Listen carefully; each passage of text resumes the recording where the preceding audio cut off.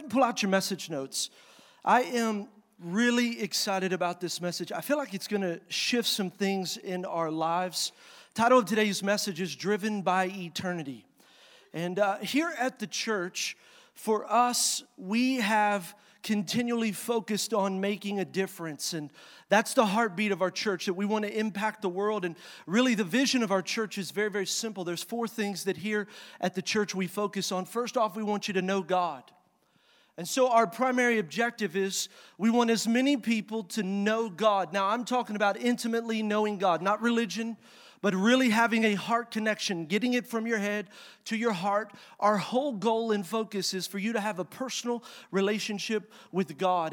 And that's really the first part of our vision here at the church. The second thing is, once you know God, you don't get rid of your issues, so we want to help you work through your issues. How many know we all have hurts, habits, and hang-ups? We all struggle with areas of our lives. So then next, we want you to find freedom. That our goal is not just to make it to heaven, that we would spend eternity with God, but really here on this earth, that as we know God, God let us experience freedom in our lives. And we do that through small groups. That the Bible talks about forgiveness comes from God. And then James 5:6 says that healing comes when we confess our faults to one another. So really healing in our lives comes in the context of relationship. And that's why we're not a church with small groups, we're a church of small groups. With 43 different small groups that happen all throughout the city. And over 500 of you are in a small group right now connecting relationally. Why? Because you're finding freedom in your life. You're never going to find freedom until you have people in your life that actually love you in spite of your mess. Where you can take the mask off and not try to act like you're perfect or you got it all together. But you have a place where you can say, hey, this is me, this is all of me. And people say, hey, I love you anyway. And that's the way God intended the church to be. So we want you to find freedom. But then the greatest thing I believe as a pastor that I get to see is as you're taking the step of finding freedom, it's that you begin now to discover your purpose. I mean, that's the greatest thing in life, that for you as a believer, knowing God of heaven created you, and not just knowing that He created you, but He created you on purpose and for a purpose. I believe the 2 great days of your life is this. The first one is the day you were born. Come on, somebody. That's good. It was a good day when you were born. That was a good day. But the second greatest day is when you discover why you were born. Why did God put you on this earth? Why did He fashion you and form you? Why did He give you the personality that you have? Why did He give you the spiritual giftings that you had? And when you begin to discover that, then it leads us to the last part, which is what we're all about here at the church. This is the greatest win, not big Sunday attendance, not all the fanfare and woo! The greatest thing for us is this: are we as a church, are we as individuals fulfilling this last part, which is making a difference? That God, you made me, you fashioned me, you formed me. I have a relationship with you. I'm finding freedom in my life. I've discovered my purpose. But now together as a church, we get to actually go out into the world and we get to impact the world that is around us. And realize that this life is about more than what this life is. But it's about making an impact and a difference with our lives. And that's really the greatest things. Look at Psalms chapter 112, or Psalm 112, verse 5 and 6. To live life for what really matters. Making a difference with everything inside of us and impacting the world around us. Look at it says, good will come to him who is generous and lends freely, who conducts his affairs with justice. So he's intentional with the way that he lives his life, and surely he will never be shaken. Now that's a very interesting thing. See, he's not saying that there's not going to be shaking around us. There's lots of turmoil, lots of shaking around us, but he's saying this, man, when I live my life the way God has called me to live it, I'm not going to be shaken. And I would venture to propose this, that if you don't define what your life is all about, your problems will begin to define you. That us as people say, listen, I'm going to make a difference with my life. I'm going to define what I do in my life because you know what? I'm always going to have problems, and I'm not going to let the problems that I have, I'm not going to let them define who I am in Jesus Christ. Can I get an amen?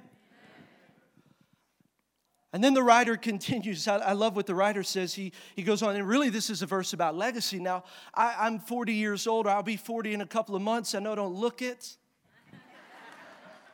I'm aging gracefully. But, I'm already starting to think about legacy, like what lives beyond me, like how can we impact greater generations and how do we make a difference? And really, this is that verse. He goes on, he says, a righteous man will be remembered forever. A righteous man.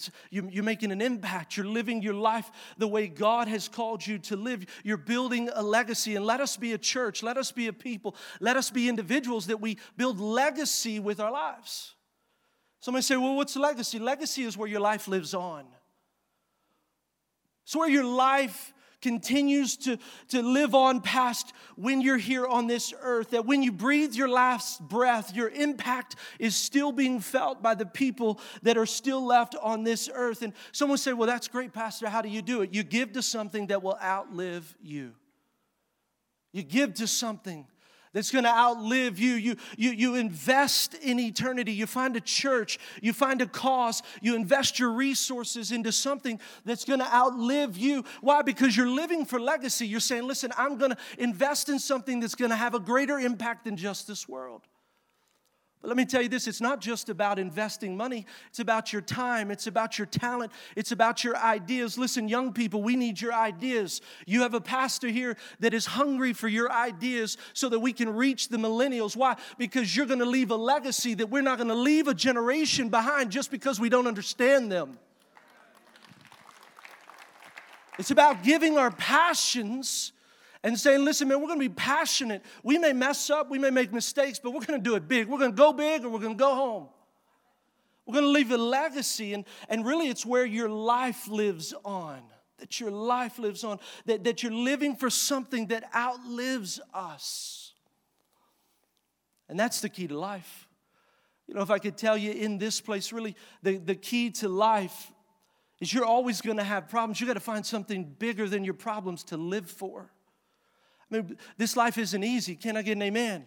I mean, you're going to go through trials. You're going to go through struggles. Some of them you caused. Some other people did to you. But either way, you just got to know this. What am I living for that's bigger than my problems? What is it that I'm doing that's greater than the things that I'm faced with each and every day? And when you figure that out, when you have a life that lives for something greater than the problems you experience in your life, that's how you overcome your problems.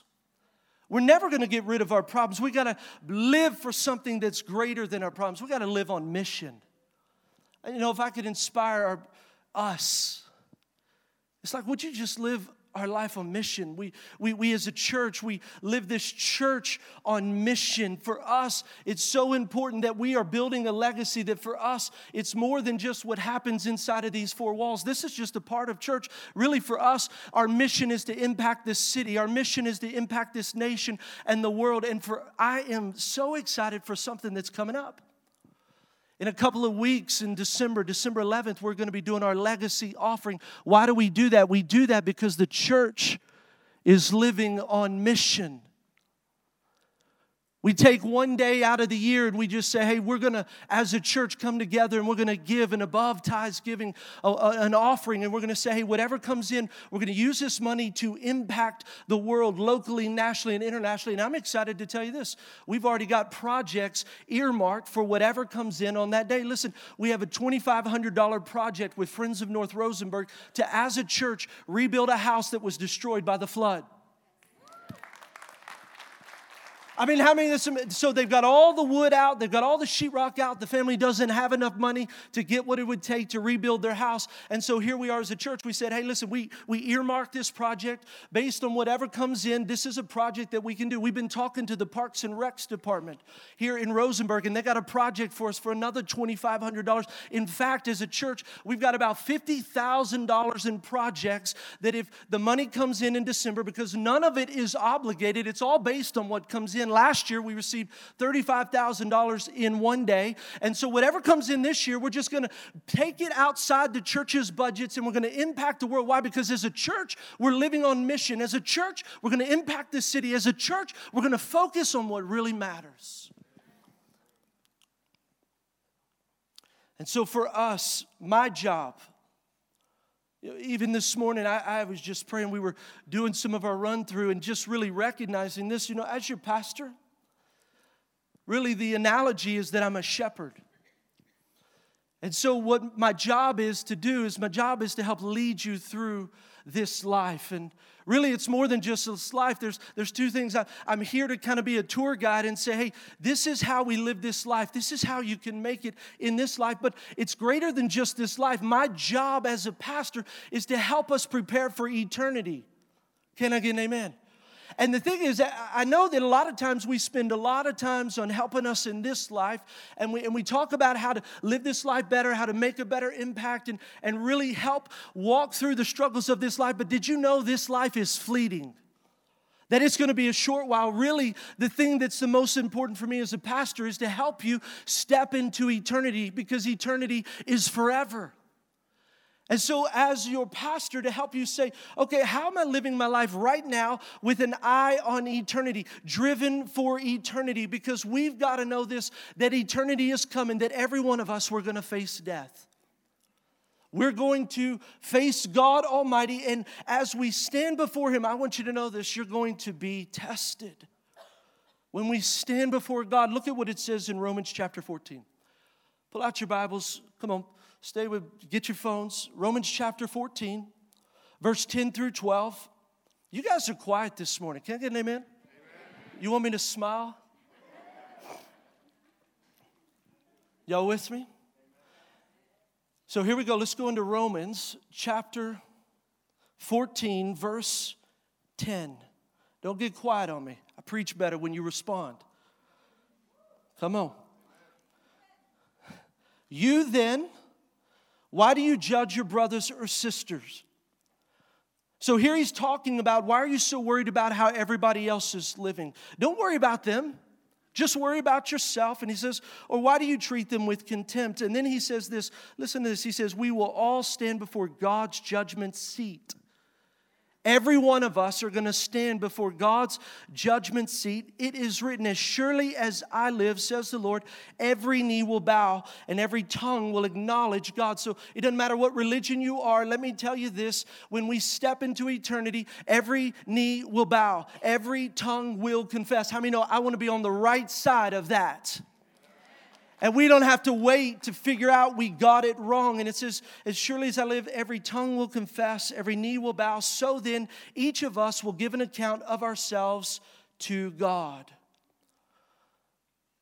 So what does it look like? We're going to face this test. We're going to face judgment. I call it the two-question test. Now, I didn't do very good in high school. So for me, I really didn't apply myself. I kind of goofed off a little bit and just kind of, slacked off in high school. And for me, I'm not the smartest guy in the world, but I'm also not the dumbest guy. Anybody know what I'm talking about? I'm kind of middle, kind of smart, but not really too smart. And I remember in high school, I would walk into the class and, there was a test coming and I was prepared. I knew all this information and I'd sit down and I'm like, man, I'm going to ace this test. I'm going to make an A on this test. I got it. I remember taking the test, boom, boom, boom, boom, boom, walking out of the room thinking, I killed it.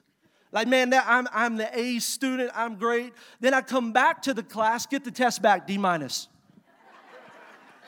I would just get a little bit confused. Anybody ever get confused on tests? What I realized was this. I was smart. I had the information. I just didn't test well. It's the multiple choice, right? You look at number A or the letter A and you're like, oh, you look good. And then B, you're like, oh, you fine. And then C is, oh, it gets even better. None of the above. And you look at it and I always pick D. I just get confused. I didn't test well. And what I realized was this. When I got into college, someone said, well, maybe you just don't test well. What you ought to do is you ought to go to the class. You ought to figure out how the professor tests and study how he tests you so that then you can make a better grade. Because the truth is you got it on the inside. You're just not testing well. And so I did that. And let me tell you this. In college, I was on the president's list, 4.0, baby. Boom! What changed? The thing that changed was this. I learned how to test better. Now, today, as your pastor, I want to help you test well. I want to make sure that you're prepared for the test that God is going to give us. He's going to give us two questions, and it's the greatest questions that will ever be asked in our lives. And really, I want to help you pass the test. And the Bible's really clear about this, that in our lives, we're going to face two judgments. Now, most Christians don't know this, and this is why I feel like today is going to be a pivotal moment for many of you, is that as a believer, we're actually going to face two judgments with God. And I want to help you make sure that you're prepared. And I'm going to give you the questions, and not only give you the questions, I'm going to give you the answer. How many know we're going to test well? That's my job as your pastor, is to make sure that you're prepared. And so really, what's the first question? Now, I don't know exactly how it's going to go. I don't know if he's going to call us up one-on-one. But I do know this is going to be one of the questions that God's going to ask us. It's, what did you do with my son Jesus? See, I sent him to the earth on a mission to pay for your sins. Now, all sins, we've got to know this, they're going to be paid for. And most people, unfortunately, they're going to have to pay for their own sins. But he says, listen, I sent my son. I sent him down to the earth, and I had him pay for your sins. See, I met someone just a couple of weeks ago, and they said, I don't know if I can believe in a God who sends people to hell. Did you know this? God's not sending anybody to hell. Hell was created for a place where people have to go to pay for their sins. But Jesus, the living God, the Son of God, lived in this earth a sinless life. He came to this earth. He gave his life willingly, died on a cross, was buried, and rose again. Why? So that he could pay for your sins and he could pay for my sins. Hell's never intended for us. He's already paid the price. You can clap right there. That's a good place to clap. So the way I look at it is, it's so horrible when we see the world around us that's going to hell and their sins have already been paid for. I mean, isn't that the tragedy of life? See, all you have to do is you receive what Jesus did in our lives, and the exchange is pretty amazing. I mean, we receive what he did in our life, and all he wants in return is for us to give our life to him. See, he doesn't need you to be perfect, doesn't want you to be religious. He doesn't need you to act right and get right. He paid the price. The only thing is now we give our lives fully and completely to him. It's a pretty amazing exchange when you think about it. He paid the price. And the exchange is, God, I'm going to give you all of my life. I'm going to give you everything. Now look at Revelation chapter 20, verse 11. So let me show you. This is what they call the Great White Throne Judgment. The Great White Throne Judgment. And this is the first judgment. It says, then I saw a great white throne and him who was seated on it. The earth and the heavens fled from his presence, and there was no place for them. And I saw the dead, great and small, standing before the throne. And the books were opened. Now, there's two different books here he talks about. The books were opened. This is a book that has everything that we've ever done in our lives written in it, all of our sins of our lives. Then another book was opened, singular. This is the book of life that we've heard so much about. It says the dead were judged according to what they had done as recorded in the books. Now that's what you do not want to happen. You don't want to stand before God and have him judge you based on the things that were written in the books. You want to stand before God and have him judge you based on the book. That your name was written in the Lamb's book of life, that he, God, sent his son Jesus, and we receive that grace that Jesus gives to us, and that our name is written in that book. It's a grace judgment. It's this judgment of, hey, what did you do with Jesus? What did you do with my son? Did you receive him? Did you put your trust in him? Did you allow the price that he paid to cover your sins? Okay, then your name is written in the book. And someone say, well, okay, Pastor, how do I get my name in the book? Look at Matthew chapter 7, verse 21.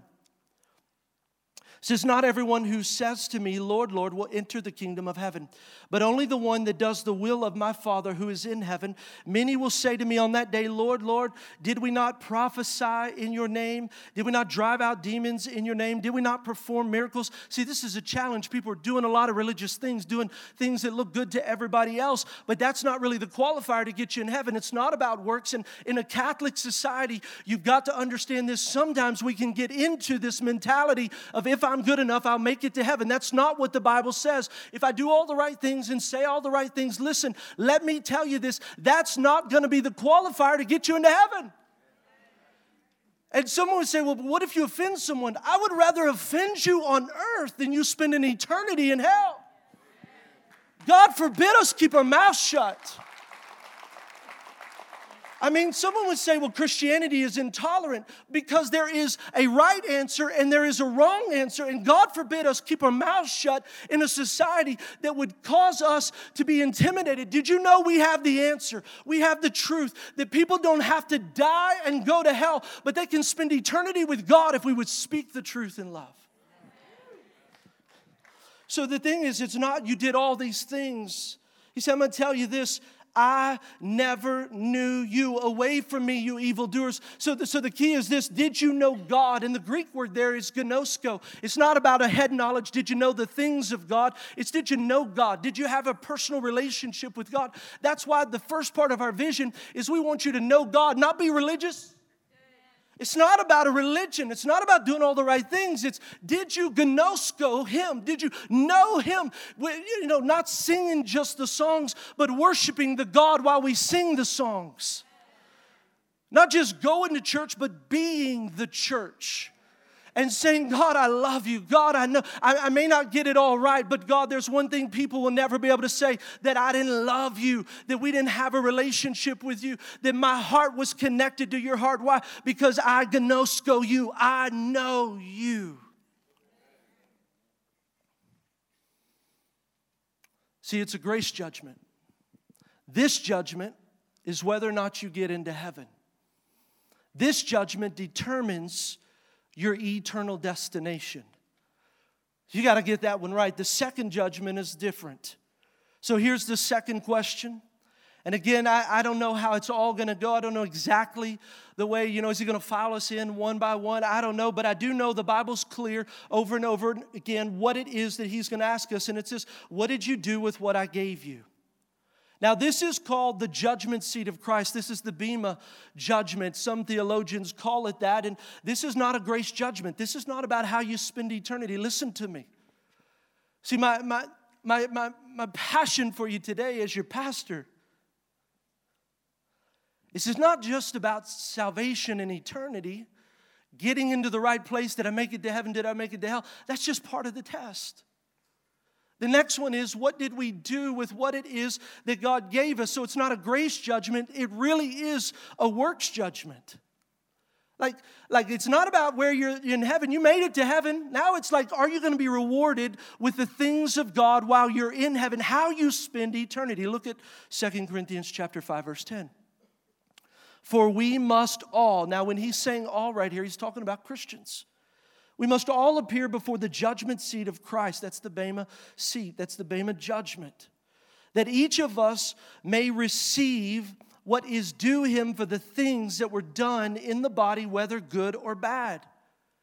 So we're going to receive what it is that we did, the rewards the way we lived our life on this earth, we're going to receive those rewards in heaven. See, He wants to bless you. God is a generous God, but He's coming back again. And when He comes back, not only is there a judgment of whether you spend eternity in heaven or hell, but there's going to be a judgment as to how much He rewards you based on what we did here in this life.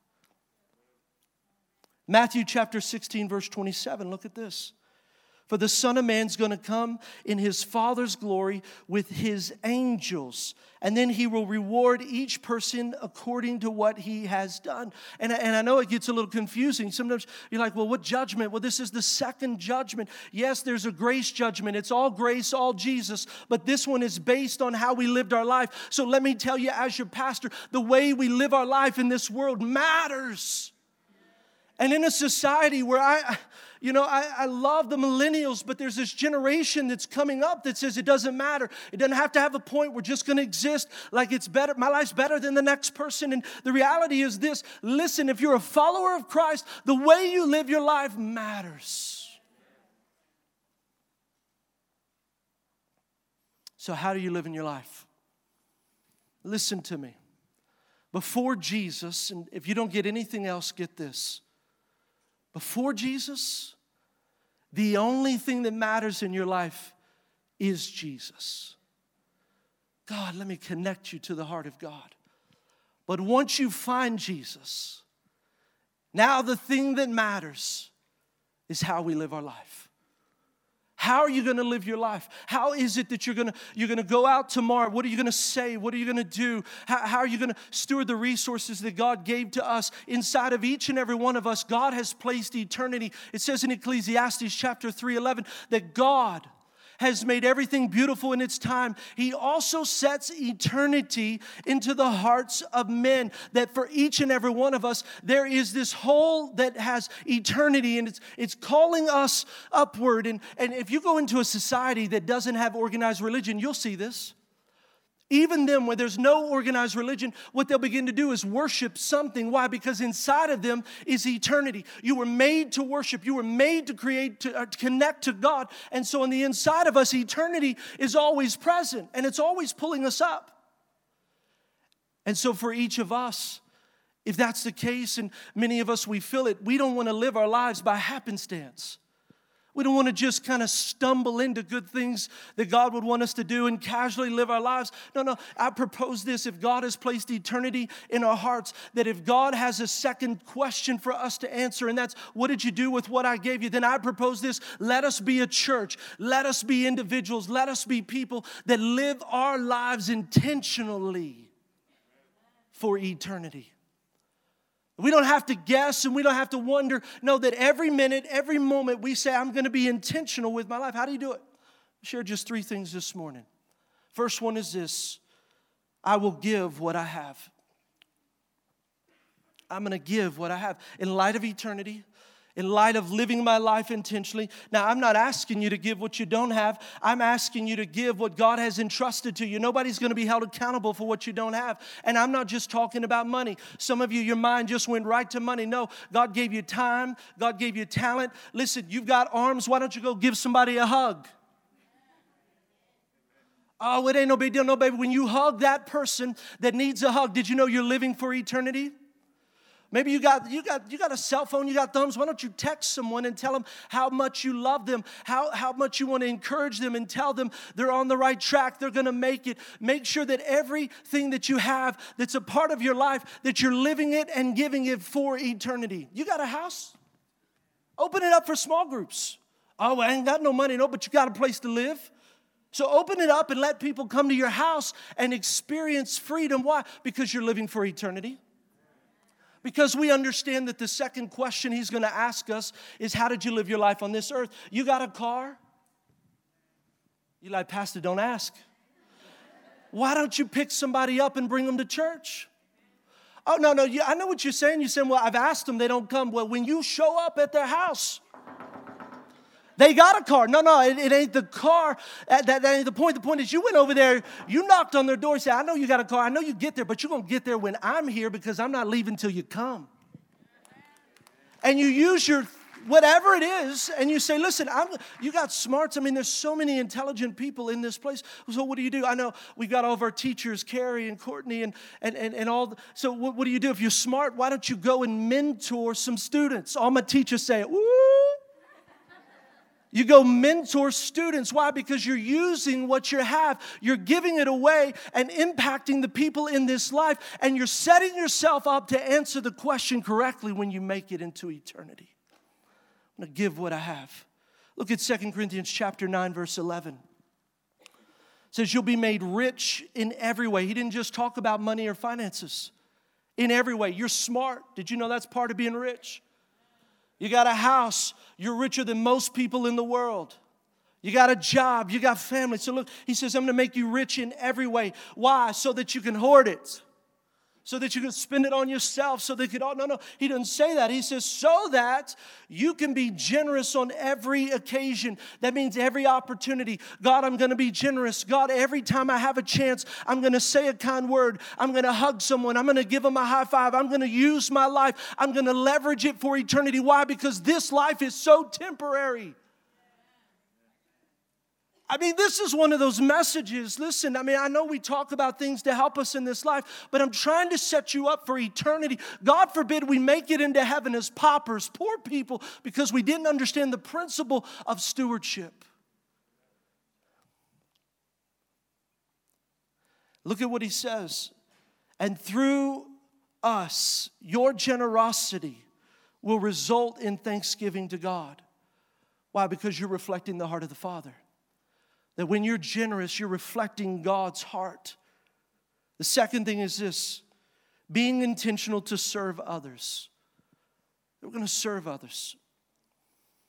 That our lives would be spent serving the people around us. Look at what he says in Matthew chapter 20, verse 26. Whoever wants to be great among you must be your servant. Whoever wants to be first must be your slave, just as the Son of Man did not come to be served, but to serve and to give his life as a ransom for many. So in light of eternity, in light of this question, what do? I'm going to serve others. I'm going to invite you, even in this moment, I'm going to invite you to just serve people, just love people, put people first. In fact, a great place for you to start is on our dream team. You say, well, I don't know where to start. Well, come and be a part of our dream team. Come run a camera. Did you know on that camera we've got a dream teamer who's sitting there broadcasting today's message. About 150 people are watching on live stream. We welcome you to the live stream today. Thousands of people will watch on video. And so you say, well, how do I serve others? Why don't you come run a camera? Serve through that skill set. Why don't you greet someone out in the foyer? Be a greeter. Give someone a hug, a high five, a handshake. Go out into the children's department and love our children and serve the babies there and say, listen, I'm going to give my life away through my actions and through my speech. Whatever it is, maybe you could set up here on the stage. It's a great place to start. Why? Because you're living for eternity. Someone would say, hey, I thought the important part was the pastor. Do you know this ain't the important part? This ain't it at all. The important part is every person playing their part, doing their thing, and every person that touches anything has a reward in heaven. For too long we have elevated the platform. Can I tell you, that ain't the most important part. You're the most important part. Connecting people to the body of Christ, helping them serve and find a place where they come alive, that I've discovered my gifts, I've discovered my talents, I've discovered my purpose, and then helping you find a place to engage that.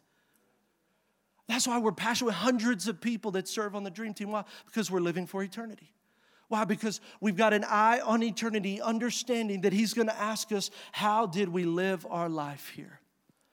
Then the last thing is this: I will share Christ. I'll share Christ. I'm going to be intentional. That with my life, I'm going to share Christ everywhere I go. See, we've got to make a decision. How many know you got to make a decision to share Christ?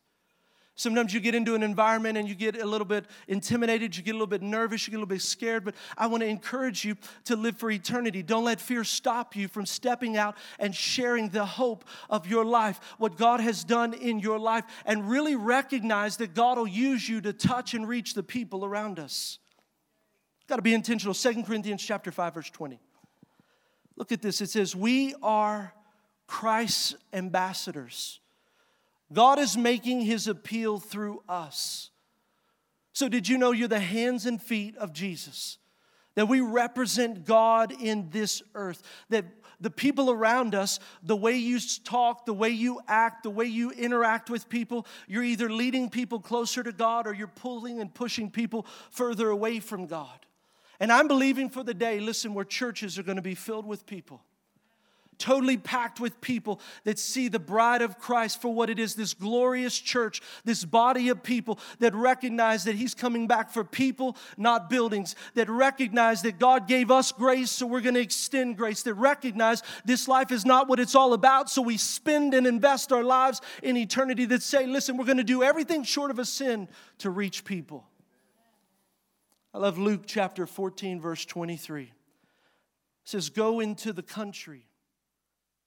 You know, someone say, I have people sometimes tell me, is the church supposed to be full? Like God's just going to bring people and, it's just let Him do His thing. Yes, God sovereignly brings people to church, but it's because His people are the salt and the light. It's because we reflect His glory. And someone said, well, does God want His house full? I believe God wants churches full all across America. Look, it says, go out into the country and urge everyone you find to come in so that my house may be full. So that my house may be full. Why? Because it's a safe place for us to connect them to God. Why? It's a place where they build community. You're not intended to be an island on your own. Listen to me. I understand that you can have a salvation experience. You don't have to go to church, but that's not the way God intended. God intended for us to live in community. God intended for us to rub shoulders. God even intended for people to frustrate you. Do you know why? So that He could work stuff out of you. Sometimes you think it's them, but how many know many times it's us? Yeah, and so you're like, well, they just bother me. Well, can I tell you, you're probably the problem. And so people give up on religion. Well, they hurt me. No, people are going to hurt you. The key is this: family doesn't quit. I mean, family doesn't quit. Like my brothers make me mad. My dad may make me mad. My mom. We don't quit on each other. Why? Because we're family. That's the body of Christ. We're family. It doesn't matter what happened in the past. But I choose to get involved with the house of God, with what God is doing. Why? Because that's the way God intended it. And I would tell you this. Listen to me carefully. You don't have to believe to belong. So I know somebody kind of look at, no. Sometimes I feel like there was this culture that was built like, if you don't think like us, if you don't act like us, you don't talk like us, don't come to church because you're not. No. They can come to church and be atheists. They can come to church and be agnostics. They can come to church, not even know how they believe. Why? Because it's a safe place where that if we'll get them in the house of God, God's job then is to touch their hearts. That then as they're searching for God, they've got a safe place to say, I don't believe. I don't know. I mean, I went to church and I felt something. I don't know. I don't even know if there's a God. This is what I'd say. You don't have to believe. Just come and belong. And I know this. Just as many of us have experienced, the power of God will change us. Power of God will change them. Lives forever impacted. This last weekend, after the baptisms, we had 29 baptisms last Sunday. Amazing. Phyllis and I went and ate at a restaurant. I don't know if he's here right now. And so I was ordering my food, and there was a guy that was standing there, and I recognized him. I said, hey, don't we know each other? And from the past, is 4 years ago. And he said, yeah. He said, you're the pastor of the church. I said, yeah. He said, yeah, I went to your church a couple of weeks ago. I'm like, awesome. Great. I'm like, how was it? He was like, it was okay. Not really, it's awesome. I said, well, really? I said, well, tell me about it. Like, if there's, he said, well, I'm an atheist. Sitting in our service. That would be 3 weeks ago. I said, so I don't even believe in God. He said, but my friends, they made me come to church. You hear that, Chris? They made me come to church. And I kind of said, they made you, and he said, yeah, they made me go to church. And I'm like, well, man, I'm glad you came. And we started to talk some more, and I told him about At the Movies. In fact, I gave him one of those cards, and I said, well, bro, listen, just come check out some cool movies on Sunday. And he said, yeah. And we talked, had some more conversation. Phyllis and I went and sat down, and he walked by, and he said, hey, listen, he said, I don't want to offend you. He said, when I said it was just okay, I don't want you to get your feelings hurt, or I don't want you to think something was wrong. And I said, no, man. I said, it's great. And we began to talk. He said, I don't even know if I'm an atheist, because atheists don't believe God exists. He said, I think I may be, I think God may exist, but He's not close. I said, you're an agnostic. Like there's a higher power, but you've never connected to the higher power. And then he went on to say, I just can't believe in a good God who sends people to hell. And I began to just share that it's the love of God. And then we just talked some more, and I said, hey, listen, we don't have to have all the answers. I'm not going to try to convince. Why don't you do this? Will you just come back to church? And then that's what I learned. You don't have to believe to belong. Just come and search. Let me tell you this. You can sit in the back row. You can sit in the front row. This is a safe place for you to go on a journey to find truth and discover it for yourself.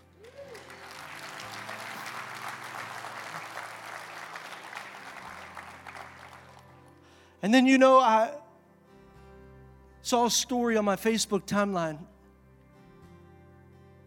and it really impacted me.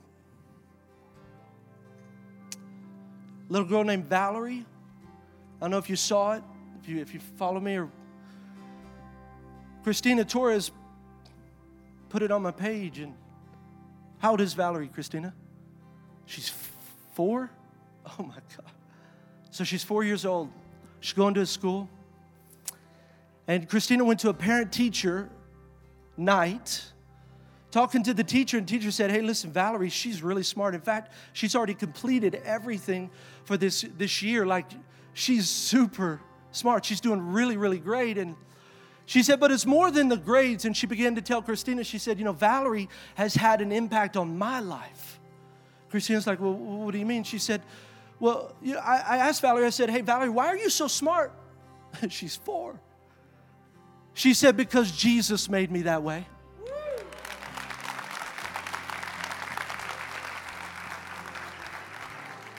And then the teacher said, it just impressed me that this little girl would say that. And she said, I've been watching her for weeks. She said she prays for people. She has joy no matter what's going on. I've been watching her life, and her life has caused me to really go back and search for God. And so she actually said this, because of Valerie, I started going back to church.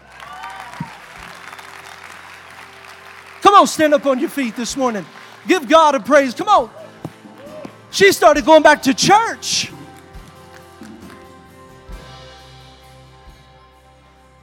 And I just thought this, for each and every one of us in our lives, for us, that we would have the fire of God like little 4-year-old Valerie, that we say, God, see, don't misunderstand. You don't have to be old to live for legacy. You just have to understand that my life matters for more than what I'm living for now. So young people, you can live for legacy. Children, you can live for legacy. Adults, we can live for a legacy, saying, God, I'm going to live my life so that we impact eternity. Let me do this. I want to end with this scripture, Jeremiah chapter 20, verse 9. I know you're standing. It says, but if I say I will not mention His word or speak anymore in His name, His word is in my heart like a fire that's shut up in my bones. And look at what it says. I cannot hold it in. I'm weary of holding it in. Indeed, I cannot. So this would be my prayer this morning. You say, what's the point? God would just set a fire inside of our hearts. Say that right now. Say, God, set a fire in my heart right now.